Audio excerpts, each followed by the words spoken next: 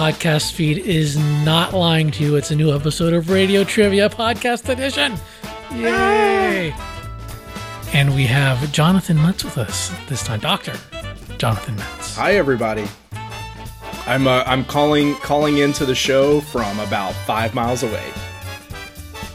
Yeah, it worked out better. We're doing this after work and trying to coordinate afterwards. And well, it's also just the way we're used to doing it. I mean, Radio Trivia is, as we've noted many times, it's an unusually complicated podcast for you to host with the way you have the music set up and everything. So, yeah, I totally get that. I just think it's funny that we're doing a podcast over Skype now that we live in the same city, like even the same part of the same city. We'll do one in person soon enough. But I couldn't figure out how to make it work, and just leaving Jenny home too for longer. Wait until the RFN guys figure out that they could get 2 substitutes for the price of 1. They may not want that, although they don't have to do more editing because that's right. We'll probably be on the same mic. Anyway, this is episode 150. I thought about doing something really big, but I figured, Johnny's hasn't been on for a while. I'll just use you, and that's the big thing. Any episode's a big thing these days. So yeah, don't put any special significance on me, please. I'm not in tip-top shape tonight, but I'm excited to be on the show. I love doing radio trivia, and I'm honored to be here for the sesquicentennial episode. What? It means the 150th. It's okay. I'll have to trust you on that one. I learned that on the plains, beautiful plains of Auburn University, which turned 150 years old while I was a student there. Cool. Mm-hmm. Well, we got 5 games. Johnny does not know any of them, or at least he hasn't selected any of them. I know nothing. Yeah, so he's going to be playing along. So it's the usual drill this time. 5 games. 3 songs per game. No crazy crossover stuff this time. And I will be editing it. So if this comes out after E3, it's because I just was too lazy or something. Too lazy? Mike, you're basically working 2 jobs simultaneously over the next week or so. That doesn't include radio trivia. So don't call yourself lazy. It's a crazy time. It's crazy time. That's right. We'll make shows for the people. And I guarantee you there'll be more to cover than last year at E3. Oh yeah. I'm excited. I'm local. You'll be a local. That's right. I know. Yeah. Gonna play some brand new Switch stuff and more 3DS stuff than you would think. It appears. Yeah, that's weird. I don't know. I haven't touched my 3DS since Switch came out. Neither have I. I'm very, very indifferent to. In fact, almost annoyed by all these 3DS announcements because, if there's anything there's even a hint that I might want to play, I would really rather it just be on the new hotness. Yeah. Anyway. Okay. First music. Game. Yes, music.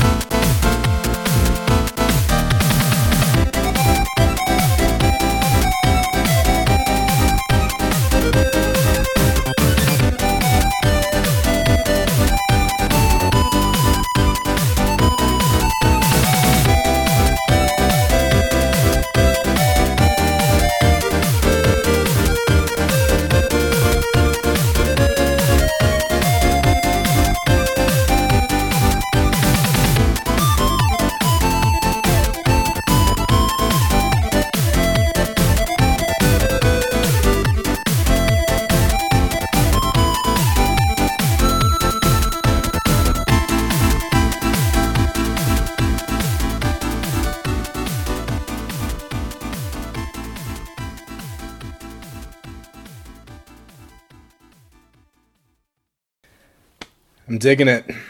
I think I know what this is. I've definitely played it. Cool. And I have a pretty strong guess up front, but we'll see if it's challenged.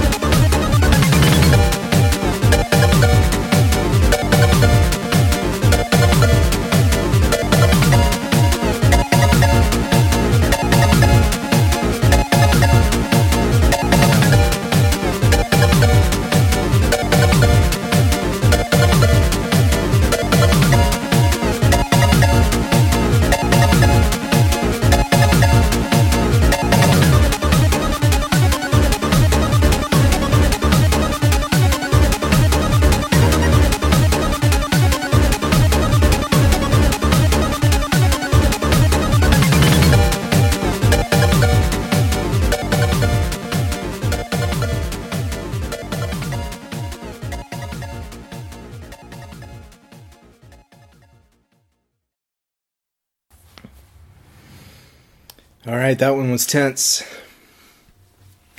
It's good stuff. Without the pan flute, that beat becomes pretty hectic. Well, here is your hint question, although you might not need it. Who was the first DLC character released for this game? Oh, yeah.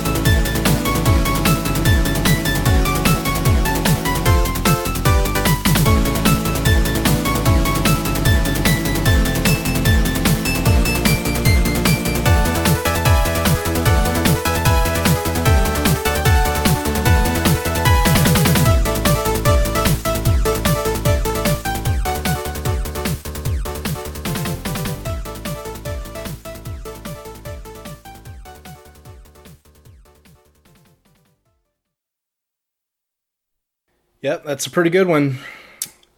So, Mike, this has got to be Blaster Master Zero. It sure is. Yeah. I'm a big fan of this game. I know you are. It's probably an easy one to predict. Yeah. I appreciate it. Yeah, no, so we probably discussed Blaster Master at least one time on this podcast together. I would imagine so. I mean, it has pretty awesome music. So, Blaster Master Zero, I think most people know this, but Blaster Master Zero is a it's a remake. I mean, it's very similar to how Metroid Zero Mission worked, where they took the basic game design and they kind of enhanced certain pieces, prettied up the graphics, upgraded the music a little bit, but not too much. It's a really good package. I had played Blaster Master a few years ago on the Virtual Console, and I had to really cheese my way through using the save state feature, if I recall correctly. Yeah, that's the way to do it, because the original is pretty punishing and ridiculous in some ways. Well, it has a limited number of continues, and I remember when I played it on the Wii Virtual Console, it's like, oh, I'm out of continues when I'm this far in for this much work. Screw that. That game is. I mean, it's kind of an adventure, and to get through the whole game could easily take you 5 to 10 hours, depending on how much you get lost and how much you explore. So, to get into it 5-6 hours deep and then run out of continues and be told you just have to start the entire game over again. It's a bad design decision. It's archaic, at the time it probably seemed fine, but yeah, I mean, it doesn't. That whole approach does not hold up, and so I think it's fantastic. The Blaster Master is readily available on Virtual Console, and things like that, because the more modern features like save states make it a lot more playable, and it, to me, it makes it easier to enjoy and appreciate all the great things about that game. And I do think you sell Blaster Master Zero a little bit short if you only look at it as a remake. This is not like it is a remake, not a remaster. So I mean, compared to something like one of the 3D Zelda games that was redone for 3DS, where they made the graphics nicer and make it run prettier. Yeah, I mean, Blaster Master Zero is more like Metroid Zero Mission. And that's what I said. But Metroid Zero Mission is as much a sequel as it is a remake. I mean, it's about half new content, and that's about what we're talking about here. I mean, they did more with the I'll call them the dungeons, but they also seem to tweak the overworld or side-scrolling sections too. There's entire new areas and completely different layouts, new power-ups, new bosses. Absolutely. Yep. It's quite a bit of stuff. I mean, it's really fun as a fan of the original Blaster Master, because this is definitely made for fans, although it's completely accessible for new people as well. But it's made for people who, I mean, Blaster Master is the kind of game that even if you played it at a very young age a long time ago, part of your monkey brain probably still remembers a lot of the map layouts and stuff. So it's that kind of game. It just sort of buries itself in your memory that way. And so Blaster Master Zero is really smart about like, it calls back to those layouts, and you're like, oh yeah, I remember this place, and there's a cave right here, and I'm pretty sure that's where the boss is. So it'll do stuff like that, but then it also knows how to use your knowledge of the game against you, or at least it subverts your expectations to surprise you and throw new things at you. And so it's very playful with the fans in that way. And yeah, I think it is much more playable, much easier and more fun and just straight up enjoyable than the original Blaster Master. And I also just think it's a really high quality, 2D action exploration game. Yeah, I think the music is great. I'm sorry, I was negative on it. I didn't mean to be negative. I think it's a great game. I don't want to seem defensive, but I don't want people to say, "Oh, well, I've tried Blaster Master, I didn't like it that much, so a remake doesn't." No, this game cleans up a lot of the problems. Yeah, it's basically a new game. There's a few elements of the original that it harkens back to, but even with those, it has a lot of fun with them. So I think it's pretty excellent. It was really exciting to get that on Switch so close to launch, because right off the bat I was playing this really, really impressive, really fun sort of retro experience on my brand new system, and it looks awesome on the screen, in portable mode, and then I can also plug it in and play it all blown up on the TV, which I know Greg has complained about the way that the pixels scale or something, but I am not sophisticated enough to see those kinds of things, and so I'm not bothered by them. Yeah, I think I noticed it, but I'd played other games that kind of looked the same way, and it doesn't bother me. It doesn't affect how I play the game. Right. I had a lot of fun playing this on the plane. And one thing I will say is they've actually done an impressive job of kind of maintaining this game's relevancy going forward. They've released several new things over time via DLC that like Pro Controller support. Well, yeah, but I'm referring to like their DLC characters that play differently. I've only tried Gunvolt. I think they're free the first 2 weeks they're out, so I better go grab the second character because I think it's still free right now. But I don't even know what the other character is. I don't remember, but I need to do the same thing. Yeah, but I mean, Gunvolt. I never played Mighty Gunvolt or whatever the game was, but it definitely plays differently. And my impression is it's kind of true to the Gunvolt character how he plays. It's kind of weird. You have to tag the enemies with your attack, and then you can kind of destroy all the enemies you've tagged. Yeah. It is very true to that. I mean, and it's weird doing it from the overhead Blaster Master, action perspective, because that's a very different sort of thing than the original Gunvolt game is. But it's fun. It works well. It kind of makes you approach the action differently. In some ways, it's easier. In some ways, it's probably a little more complicated and more difficult. Yeah, I think they just released like a super hard mode or something. That nice. You have to use the right gun for each enemy or you can't hurt them or something. Which sounds insanely difficult. That. Well, especially if you don't have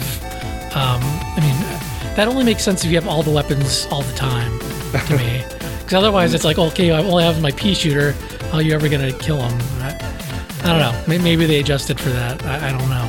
Well, the really cool thing about Gunvolt is that when you play as him, you still drive the tank and stuff like that. But when you get out of the tank in the overworld, when you're the little tiny guy and you can kind of barely just walk around and jump and you're very vulnerable, Gunvolt, unlike the main character Jason, is actually kind of slightly effective as an attacker. Yeah, he can like wall jump. He can wall jump, and he seems like faster in general. And does a lot more damage to enemies. Yeah, you can actually kill enemies as him. It's a very high risk way to play because I think you still can die very easily. But you could kind of make your own hard mode maybe, and play a lot of the game that way.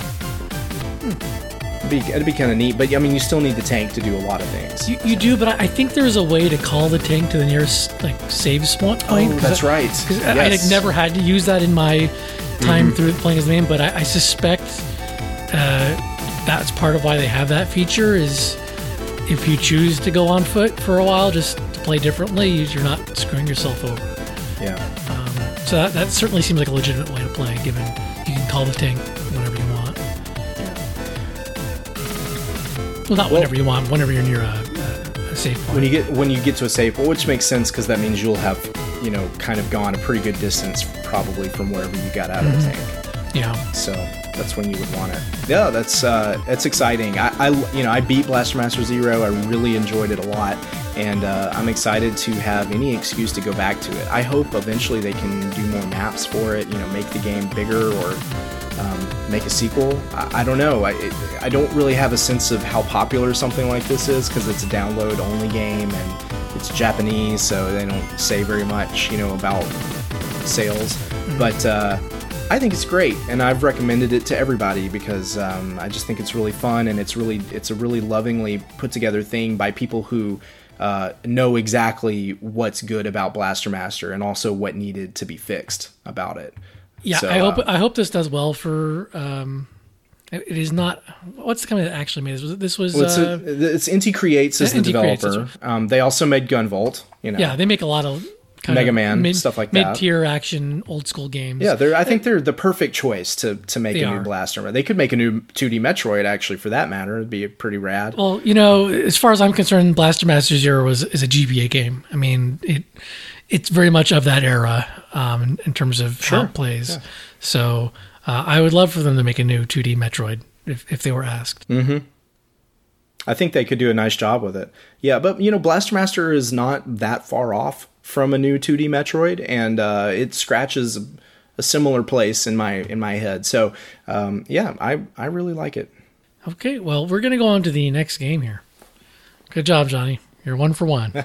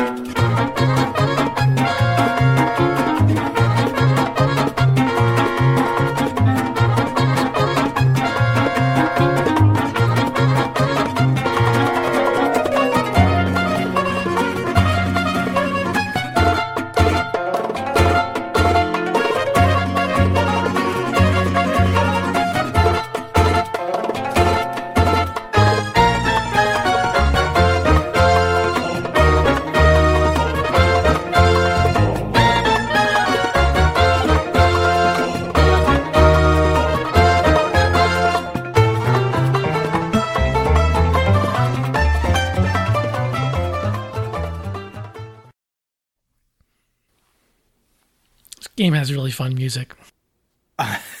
Yeah, I don't even know what I would call that. That was magnificent. I'm just going to throw this out there because this is definitely not correct, so I don't even call it a guess. But there's parts of that reminded me of Castlevania. Really? Huh. Which just seems, really out of touch with the style of the music. But yeah, I couldn't shake that. Maybe the fundamental composition could remind you of that. Right. There's the instrumentation and bits of melody. And the flourishes don't scream Castlevania, but no, exactly. The banjos might give it away.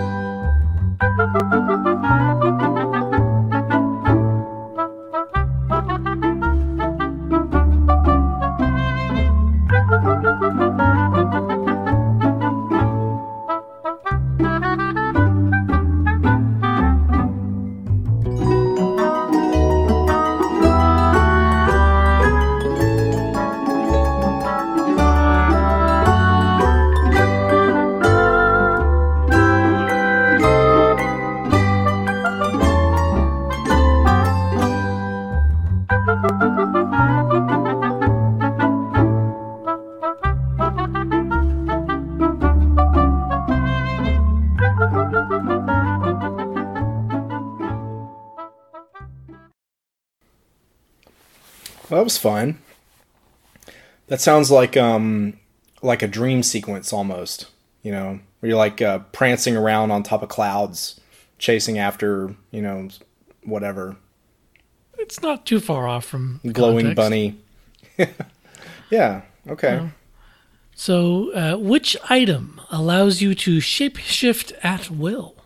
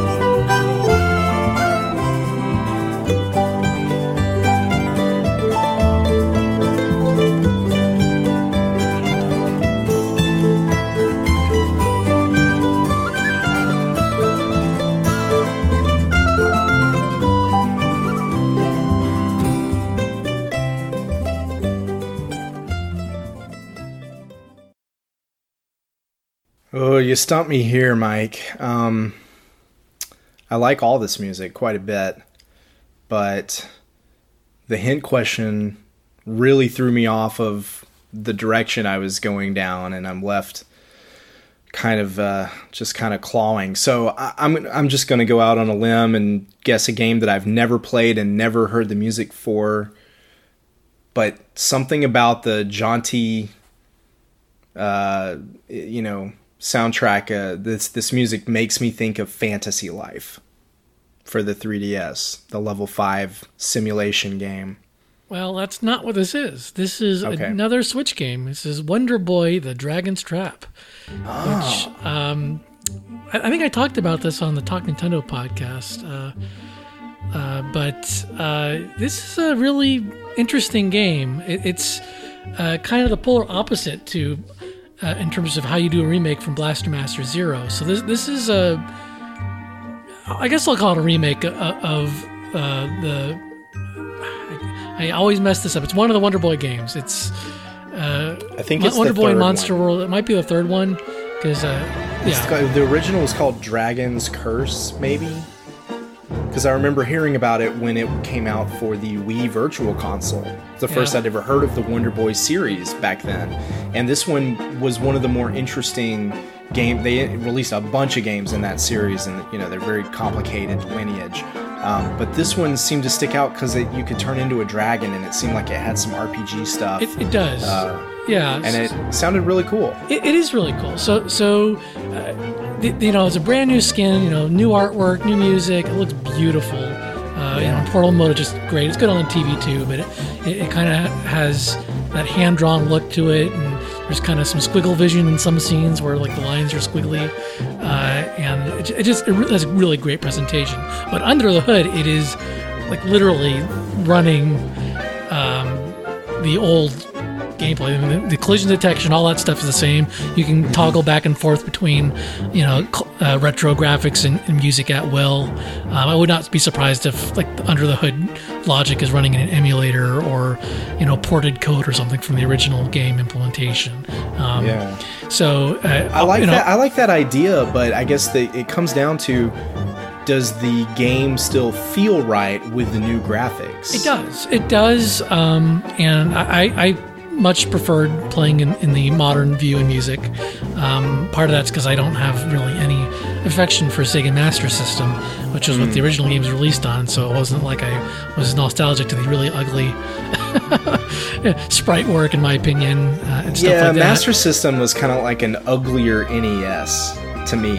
I think it's technically more powerful, but the games never look as good, Yeah, that's the way I look at it too. But this game is really interesting. It's got, like you said, it has some light RPG elements, some light Metroid-like elements. It actually isn't that.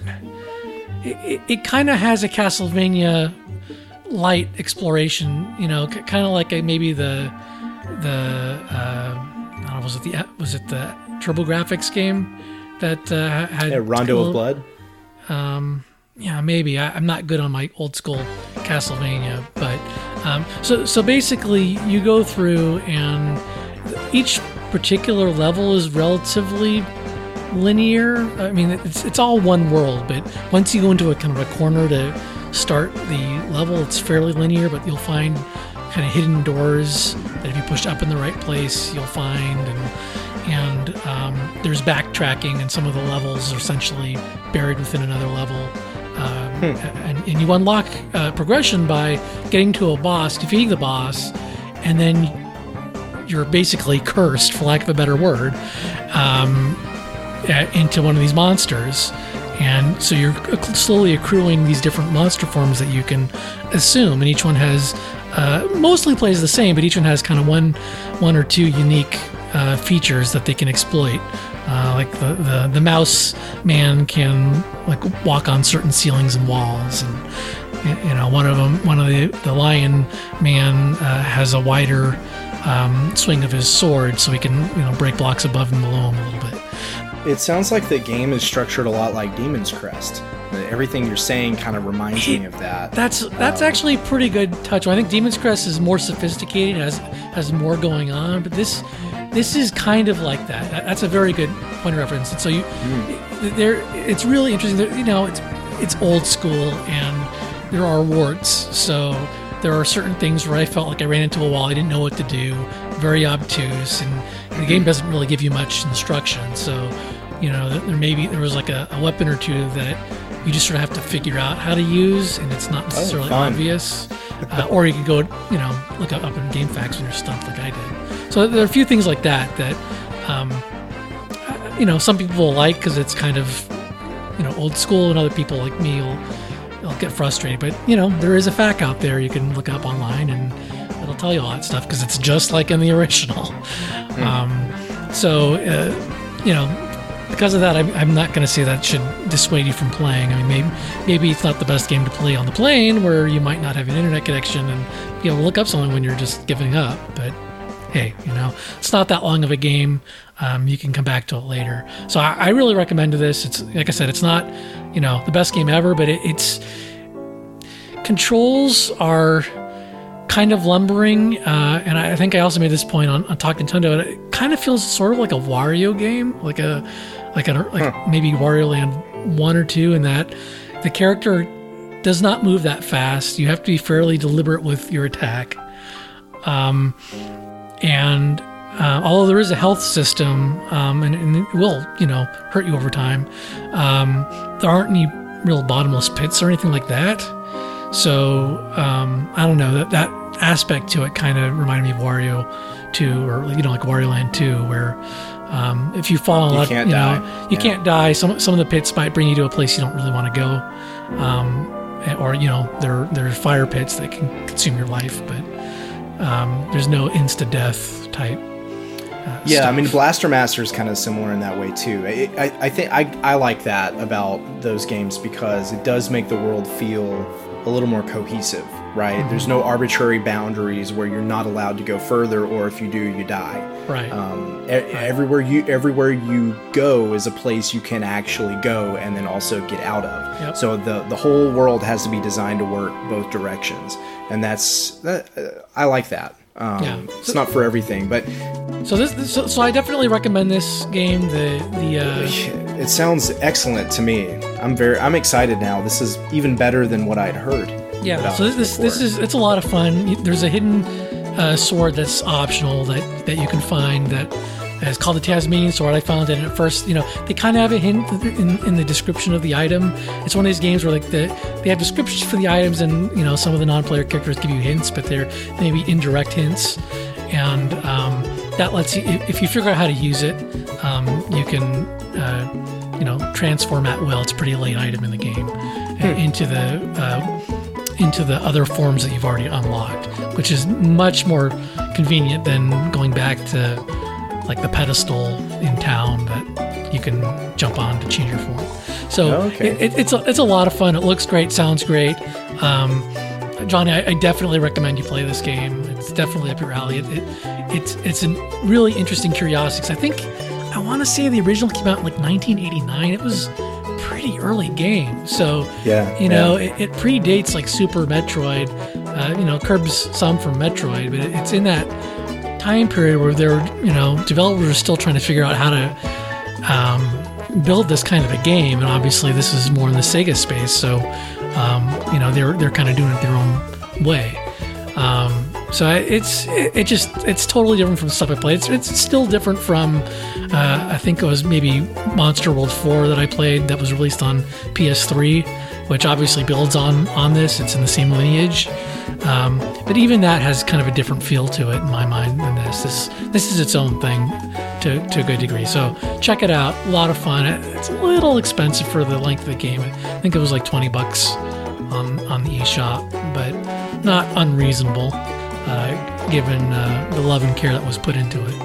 So yeah, I think if you haven't seen Wonder Boy: The Dragon's Trap before, I would say the art style reminds me a little bit of Rayman Origins or Rayman Legends. Yes, it very much reminds me of that, and the music does. That's too. a huge compliment, by the way. Yeah. So I think it's a French developer, or at least a French publisher. So okay. There's it's probably not a coincidence that they kind of remind you that there maybe some people worked on both for all I know, Yeah, it could be. Well, this might just be my next Switch game. Thanks, Mike. Sure. Okay, well, we are going to go on to the third game, which is a listener request.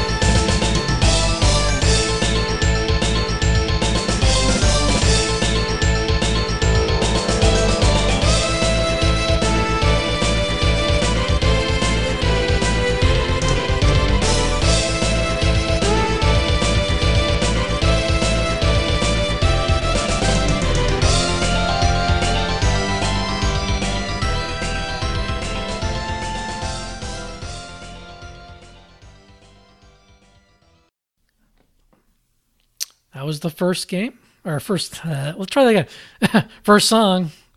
I don't know if you have any ideas at this point. Yeah, I have an idea. It's about 1992, and 16-bit heavy metal is so cool. Beyond that, I have no idea.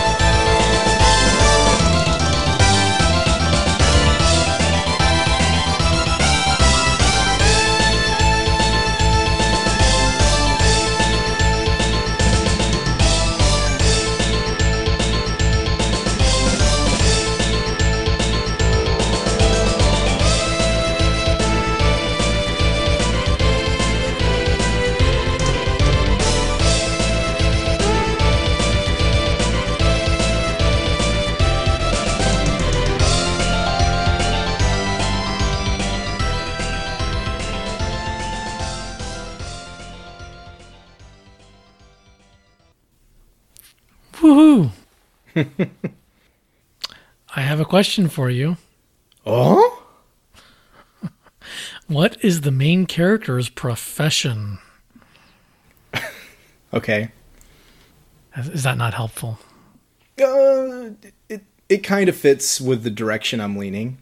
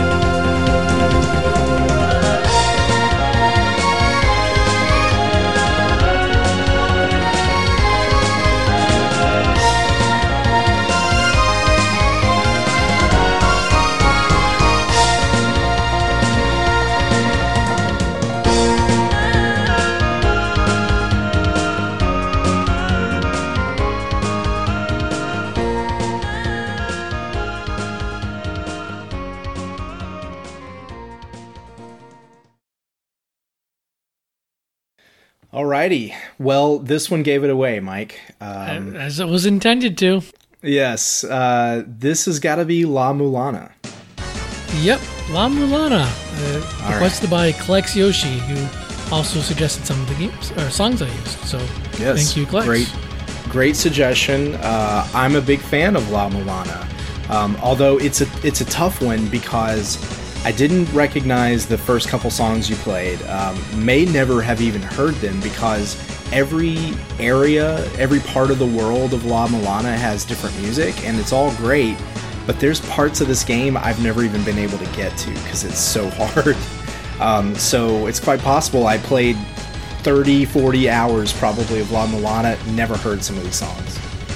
That's exactly why I wound up never checking this game out, honestly, Johnny. I heard that it was difficult. I'd heard you talk about it on RFN. I mean, it seemed like conceptually I should like it, but I wasn't really interested in that difficult game. I mean, the concept is that you get as far as you can, then you got to abort, and that way it's almost like a roguelike, and that you go as far as you can, and then when you're about to die, basically you go back to safety. And yeah, you warp back to the beginning of the game, basically. So you're kind of making, it's a persistent world, so you are kind of making these treks into it, and you tend to get farther and farther as you learn more of it, you understand the systems better, and you have better equipment. You'll eventually, and you'll unlock a bunch of warp points and shortcuts and things like that. So I really like that kind of setup for a game. I like that there's this one base at the beginning that has, all the shops you'll ever need except for the secret ones that you find along the way. And, it has people who kind of explain certain things to you. But for the most part, once you gear up and set out, you're on your own, and every part of the game is really difficult. And I think La Mulana is a game that you probably shouldn't go into it planning to beat it. It is possible to beat it, but I can say from experience, having tried on a couple different platforms, WiiWare and Vita, that I've been able to get pretty far into the game, but only with a lot of help from walkthroughs and stuff like that. And the game is so complicated, and there's so many versions and translations of it that even the walkthroughs are actually hard to use. It's difficult to tell where you've been and where you haven't, because a lot of the things in the game aren't labeled to you, or they're labeled but they're in a language that you don't understand. And so a lot of the FAQs and walkthroughs are like people making up names for what these things are, or they're using the translated names that you could only actually see in the game if you've already beaten it and gone through it on New Game Plus. It's a crazy complicated thing, but here's what I'll say. I think if you play it and only get in 3 or 4 levels deep, you get lost a bunch, you beat a couple bosses, you get to try some stuff, you get frustrated. I think if you spend a few hours and actually just kind of make a stab at it, I think you'll find that worthwhile, because the game really is very, very solidly made. It's really looks great, sounds great, controls perfectly, and it's just incredibly well designed. I mean, it's a game that is absolutely chock full of secrets, and in fact, the secrets are basically the game. If you're not looking for and finding secrets along the way, you will not make it very far. You will not progress through the game. So I really like that. I mean, it is inherently frustrating and obtuse and difficult. I mean, a lot of the puzzles in the game are like, there are almost no rules. There's places where you have to kind of throw yourself into certain death in order to get through a room, or you have to completely unequip all your weapons and armor and fight a boss barehanded in order to even have a chance against him. Like, there's just a lot of very strange little things like that there may be clues somewhere that might help you figure that out, but a lot of people won't even find those clues, or even if you do, you may not kind of put them together and figure it out. So it's a game that you're very much meant to discuss it with other people and try to collectively figure out a way through it.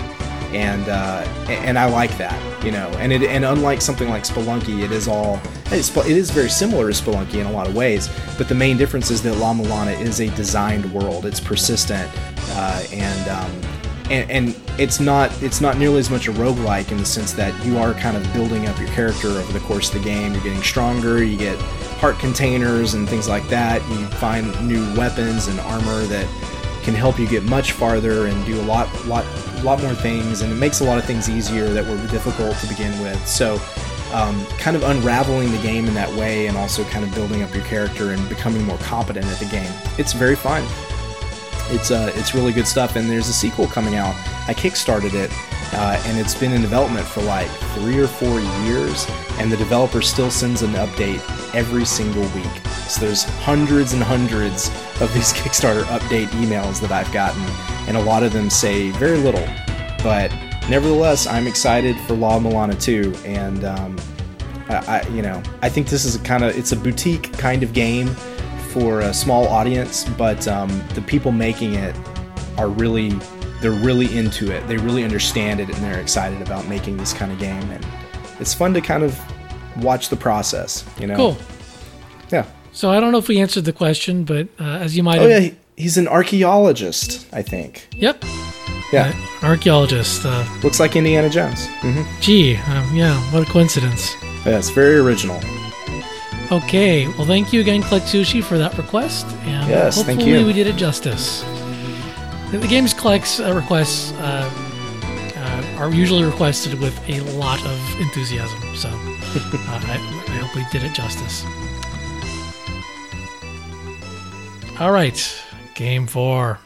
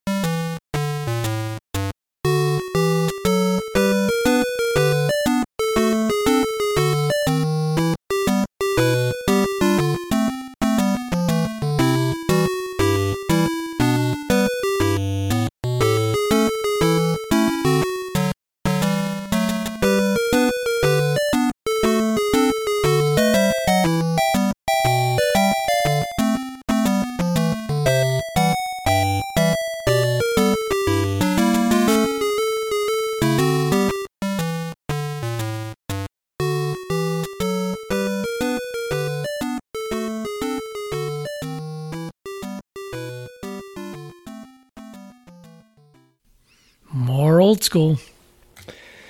Yeah, that's a particular kind of nagging quality to it that seems to be only possible on the Nintendo Entertainment System. Good stuff.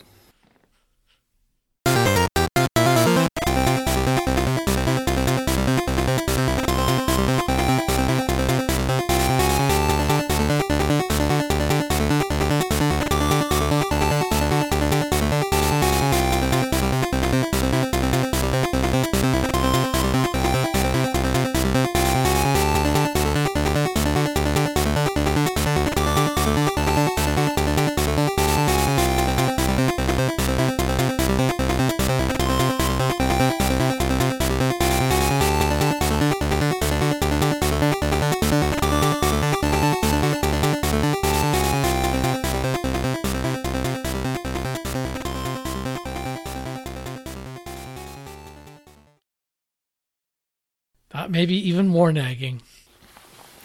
In a way, yeah, but exciting. Excitingly nagging. Yeah. Oh, this is an interesting one. I look forward to the hint question. All right, Johnny. This title was distributed in Japan via what obscure distribution channel?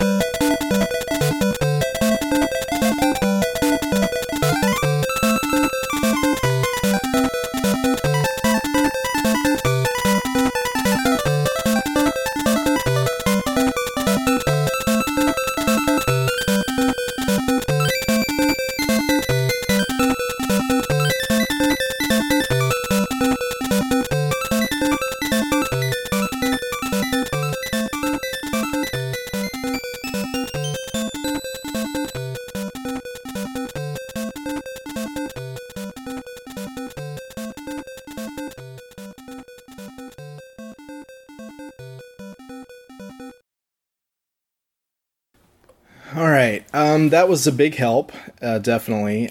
I think this is probably Ultimate NES Remix for the 3DS. That's not a bad guess. But, no, this is Super Mario Brothers Deluxe for the Game Boy Color. Is that right? Okay. Yeah, I thought we had used this, but it doesn't look like we have, so now we have. Wow, that third song, that remix, is a lot better than I thought Deluxe had to offer. I don't really remember Deluxe having new music.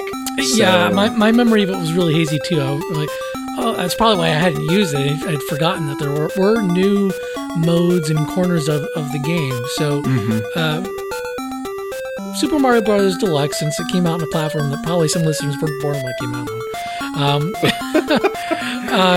It was a Game Boy Color remake, or re-release. Remake. No, remake. It's pretty big overhaul. It was a fairly big overhaul of the original Mario Brothers. I mean, it has all the original levels. It also has most of the Super Mario Brothers 2 Japan levels, although I don't think Luigi can jump higher. And the version was kind of a weird half remake thing. And I think they had maybe done a little bit to make it slightly easier or less buggy than that's quite possible. Yeah. Because that was the first time that, let's see, so the Mario All-Stars version was 16-bitified, right? Mm-hmm. So that was the first time the Lost Levels or Super Mario Bros. 2 had ever come out in America.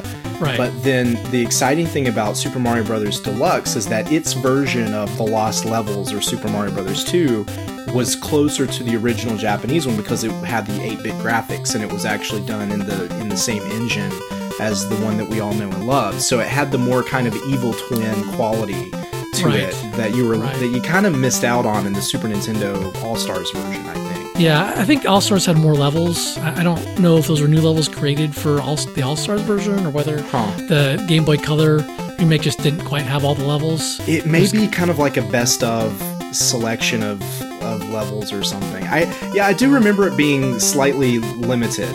Well, the ones that were cut out were like the worlds A through D or whatever that were in okay. Like when the you bonus do like Game Plus kind of thing. Okay. But overall, it's a really interesting package. And it was the first time Nintendo really did their re-releases. First of many Mario ports from consoles to portables. And it kind of set the standard. I mean, they introduced the 5 red coins. They added to the levels, and I think they also added like a hidden Yoshi egg or something. And so that sounds right. And you could collect stamps or something. There's like a stamp booklet. Right, you collected a stamp book by collecting these things, and some of this extra music comes in from things like those other menus and areas where you view this stuff. And I'd almost forgotten about this, but just talking about the stamps made me remember that the stamps are kind of an achievement system. And some of the stamp booklet you fill in, and the artwork is really cool, but some of that you fill in by like doing unusual things in the game, like I want to say defeating every Bowser, or at least one or two of the Bowsers with fireballs, which is something that a lot of people probably have never done. Or even killing Bowser with a star, which I think there's maybe only one Bowser in the game that you can do that with. But yeah, there were a number of weird little things. It was like, I think you got one for the first time that you went to the Cloud World, climbed up a vine and did that Coin Heaven. I mean. So yeah, it was quite an interesting modernization, and really added a lot of replay value for a game that, most of the people buying it had already beaten the original Super Mario Brothers many times. So I thought it was very clever that they went back and really kind of added a lot of these modes and features that really did make you want to go back and kind of comb over the original stuff really carefully and try some fun stuff with it. Absolutely. The red coin challenge was great. I love doing that stuff. And it even did some weird stuff with the Game Boy printer, if I recall correctly. I'm sure those stamps were used for Game Boy printer. I'm sure. Yeah. They also had a multiplayer mode. I think I played it one time. I think it was just like a race. They had a couple of levels you could race through that were unique to the racing mode. It wasn't anything amazing, but so there's definitely bells and whistles on this thing. It was a pretty good package. Am I right in thinking that you can get Deluxe on the 3DS Virtual Console? I think so. I think you can. And I passed over. This is making me. But now I'm thinking about it. Yeah, this conversation is really making me consider that, because I had Deluxe on Game Boy Color, but yeah, it's been a long time since I saw that cartridge. It's a really great version of the game though, and the music really did surprise me. I'd forgotten that they had done any kind of remixes like that, so that especially makes me want to go back and see what I can dig up. Yep. So, do you know the answer to this question? It's something that I didn't know until I kind of was searching for a question. There was the only thing I can think of for an obscure Japan distribution method in 1999. I think it would have been when this came out in Japan. Would have been that mobile phone adapter that they released with Pokemon Crystal, and I don't think that actually ever let you download software, because there was no storage on the cartridge or on the accessory, and the download speed was really poor. So it was mostly just used for like trading Pokemon. Mm-hmm. So that's I don't think that's right, but that's all I can think of. I mean, a lot of people in the West have probably heard of, how you could reprogram Famicom Disk System floppy disks back in the heyday, and so there was apparently a similar service that was out there in Japan for Super Famicom and Game Boy Color games. At first, Super Famicom. So it's called, strangely enough, the Nintendo Power. Not to be confused with Nintendo Power Magazine. Right. And I have heard of these, actually. It's literally like, it looks like it's a knockoff thing, right? You can buy these blank cartridges with certain slots, and so much RAM on there, or not RAM. It's persistent storage, and you would go to your local. They're EPROMs, actually. Yeah. So they're like, it's almost like developer hardware.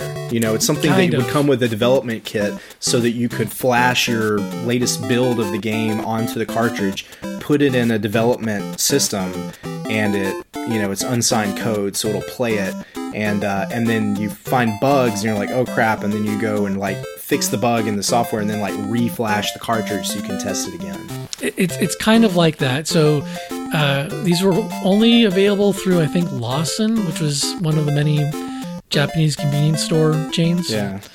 And so you'd go to Lawson, you'd buy one of these cartridges, or if you already had one, you'd bring your cartridges, and you'd pay your money, and they'd program in a game as long as you had space. And apparently, Super Mario Bros. Deluxe was only distributed in Japan via that channel, which Weird. Seems insane, especially because I was reading about this, and I guess there was an earthquake in Taiwan around the time they were rolling out the Game Boy Color version of this, or the Game Boy version of this, and so there was some limited supply for these hardware cartridges. So the whole thing's just really weird, and it seems like they probably shot themselves in the foot by distributing it that way. But that was before downloadable content. I mean, Nintendo was doing all that these crazy schemes for alternate distribution channels, but not, it took them so long to get onto the, into the eShop and, downloadable games space. Just kind of crazy. It really is. I have to say, back in 99, being able to play really a lot of ways it's better than the original Super Mario Brothers. It's improved for the most part. Being able to play that on a portable system was pretty cool. It was huge at the time. It looked great, at least in the sunlight. And it was a game that anybody that saw me playing it would be interested because they obviously recognized it. Yeah. They might even hear the music coming out and be like, "Oh, you're playing Mario on that thing?" Which is kind of now I kind of associate that feeling more with the Switch. But yeah, back then it was really cool to be able to play this awesome, obviously amazing game on a handheld. Now we maybe take that stuff for granted, but I mean, compared to not that many years prior, doing stuff like Super Mario Land, exactly. When that's a lot of people, that's what they associated with Mario on the Game Boy. It was this kind of weird little janky thing. So yeah, to be able to see the original running on there and looking so good it was pretty exciting. It was, yeah. I had a lot of fun with the game back in the day. Oh yeah. All right, Johnny, one last game here. Let's see, you're 3 out of 4? Is that 2 out of 4? Yeah. You're 2 out of 4, so to get more than half of them right, here we go. Ain't bad.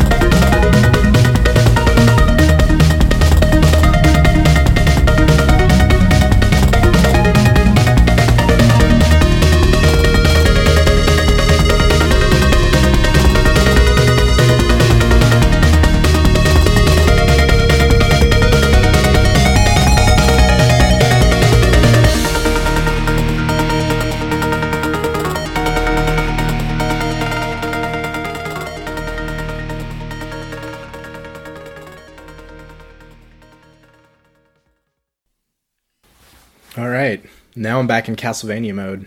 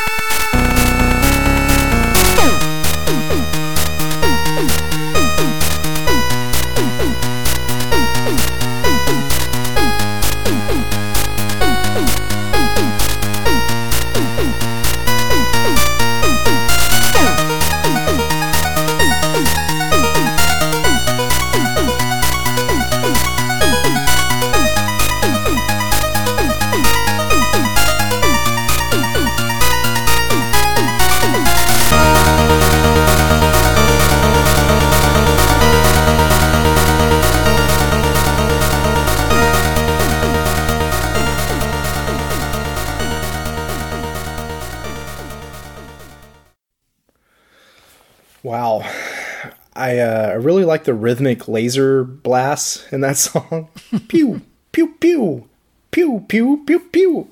Yeah, that's a strange song. I can't wait to find out what this is. All right, well, here's a hint for you. It's probably helpful. Which other Nintendo platform was this game originally planned to be released on?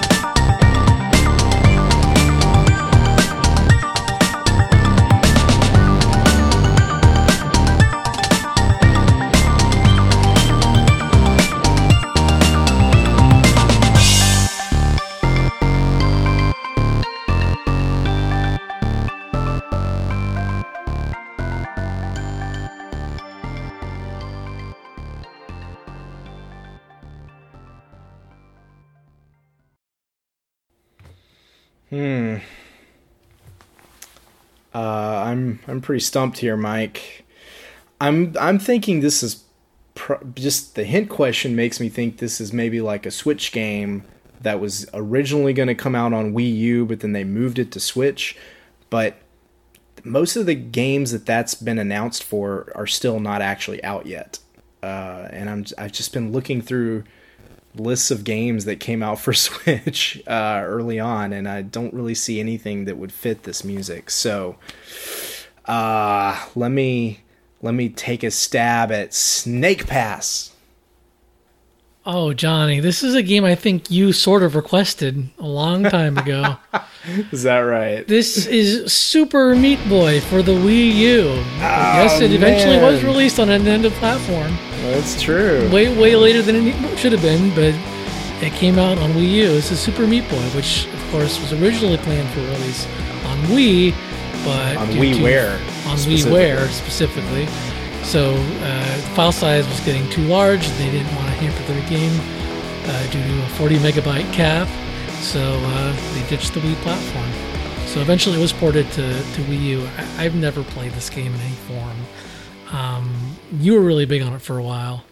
Yeah, it's been a long time since I played Super Meat Boy, and I have to confess, I played most of that game with headphones in, listening to podcasts, because it's a lot of my time playing Super Meat Boy is kind of like how I play Geometry Wars. I kind of veg out on it, and I do the same thing over and over and over until I finally get it right. I can see that. Yeah, so it's like, you don't necessarily want to listen to the music drone on and on for an hour while you play this one level, and eventually, hopefully, maybe get to the end of it. So yeah, I guess I don't remember the music all that well, although I still like it. It is certainly weird, and with all the different kind of presentations that Super Meat Boy cycles through, it's got levels that look like Game Boy and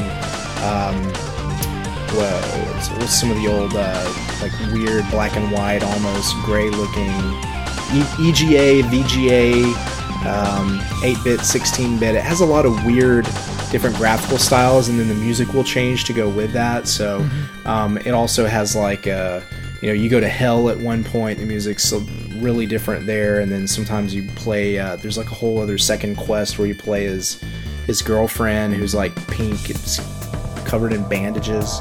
Bandage Girl, I think, is the name. Is that her name? Yeah. I think so.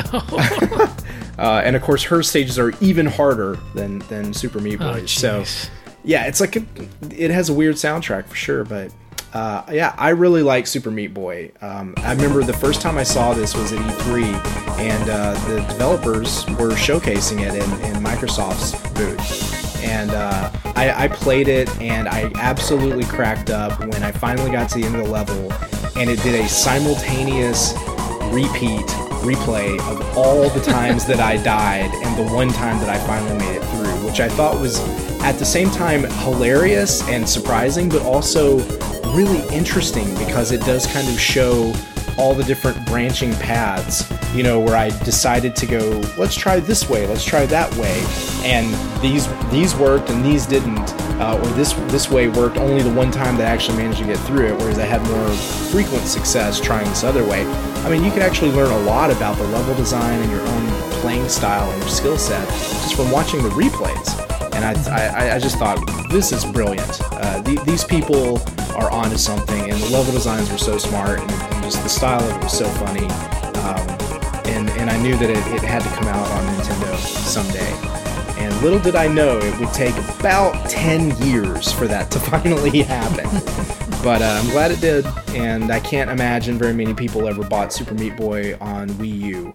But if you did, I bet you enjoyed it. Unfortunately, it did get caught up, and there's a long story. We talked about this a fair bit with Dan Edelman once on Radio Free Nintendo, but there's quite a saga behind Super Meat Boy on WiiWare and why it never saw the light of day. But a lot of it came down to the storage limits that WiiWare struggled with, and Nintendo was not willing to budge, or not able to budge, perhaps. But I think it shows you the difference in Nintendo back then versus now in terms of how they deal with independent developers. WiiWare wasn't necessarily created for independent developers. It's just some people kind of snuck their way into it. I think the Nintendo of today would have handled that situation very differently. If it turned out that it wasn't possible for Super Meat Boy to be a download game, I'd like to think that nowadays Nintendo of America would look at that and say, you know what, this is a fantastic game. We want this on our system. Let's work with you to find a way to print copies of it, maybe. Yeah. And so we can still be available to people. Yeah, just make it a budget disc release game. Yeah, or let's make this little, tweak to the firmware that allows you to have a larger file size. And that may not have been possible back on the Wii, but nowadays it would be, of course. That's something that Microsoft did many times for Xbox Live Arcade games, until I think eventually there was no size limit for those. So they went from like 50 megabytes up to infinity, and by the end of it, there were games that were many gigabytes in size that you could download to that service. And it was tough to see them figure it out and solve these problems iteratively through the magic of the internet being able to make your console better. Whereas at the same time, I mean, literally, at the very same time, Nintendo was not able to do that or not willing to do that with the Wii. It was very frustrating, even for those of us who had both systems, to just be like, look, the games on this system are so great, but my system feels like it's living in the past. And it's got all these problems that if this were any other company could be fixed. That was a frustrating time, despite all the great games that are available on the Wii system. Yep. Well, we're going to have to wrap this up. I do want to note that there was a theme for episode 150. I said, screw variety, screw... I'm just going to do whatever I want. Lots of 2D platformers. Lots of, not just 2D platformers, throwbacks. I think every single one of these is what I would categorize as a throwback, if not remake. Yeah. I sort of just ran with it. And I'm not ashamed of myself for doing that. There will be more variety in the next episode, but I said, you know what? These are games I want to use, and I want Johnny on when I use them, and damn it, I'm going to use them. So well, I'm all about a secret theme, and I have to say I appreciate you choosing me to be the recipient of this particular secret theme, because that's a style of game that I really enjoy. You're welcome. So I don't know when the next episode will be back, or even when this episode will be out, but I'm hoping before E3, if not after. But if this comes out before E3, be sure to check out our coverage of E3 2017. Both Johnny and I will be on the floor and playing games, writing things up, maybe doing some podcasts. I don't know what all we have in store. We kind of have a loose plan, but I won't say anything's locked in for sure. And if it's afterwards, well, go back and check stuff out, because you probably miss some. Right. You usually post a whole bunch of stuff on the course of a day, and you're probably going to miss something if you're not checking it regularly. So exactly, yeah. We got to milk E3 all summer long for content and coverage. Yeah, I would say harder. It's getting harder to do. Yeah. Well, we'll figure it out. But I think we're probably going to have some audio interviews on the podcast streams. I think there'll be a lot of good stuff that's worth going back to check on, even if you're listening to this later in the year or sometime in the future. Go back and check out our E3 2017 coverage, because Mike and I will both be there. It's the Old Fogies edition. John Lindemann will be there. We'll be hanging out, and there'll be a whole lot of Too Old for This shit, and it's going to be really fun. We're going to have to go find the bad Denny's. I've never been there. Oh, yes, we should. Okay, well, anything you want to plug before we wrap this up, Johnny? Beyond E3?